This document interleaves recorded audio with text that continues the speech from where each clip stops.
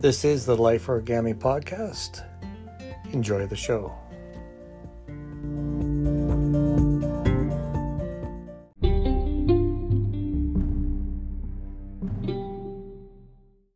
So what I'd like to do is explore this whole idea of advocacy.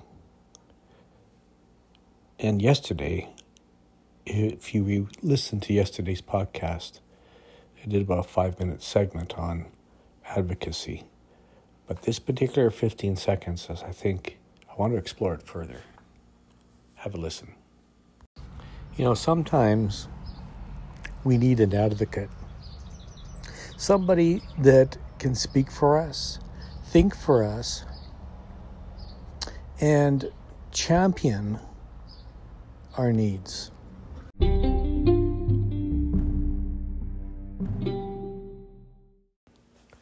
So after more than 3 decades of business coaching and the last 3 years co-coaching with my wife and co-founder Amethyst in the business called Life Origami, and our program on mastering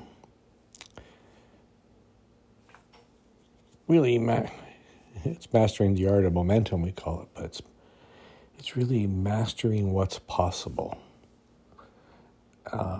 And how important it is to advocate for our clients, to become an advocate. What does an advocate do?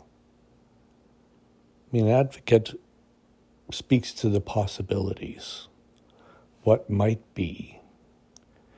An advocate makes sure that there's a proper examination, exploration, understanding of the current situation, and then figures out how to harness the time, effort, energy, and resources to move beyond where we currently are, to get to where our clients or our students or our loved ones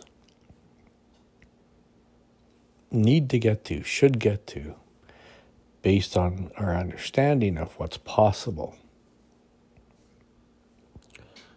Now, perhaps this sounds really simplistic, perhaps a bit Pollyannish. However, I think that learning to become an effective advocate for ourselves and for others, helping others learn how to advocate for themselves and learn how to advocate for others, is a gift we give to the world.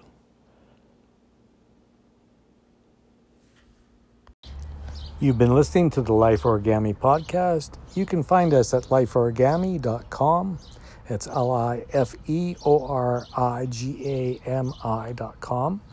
You can reach Greg at GregBD on Twitter, or we're all Life Origami at Life Origami on Twitter.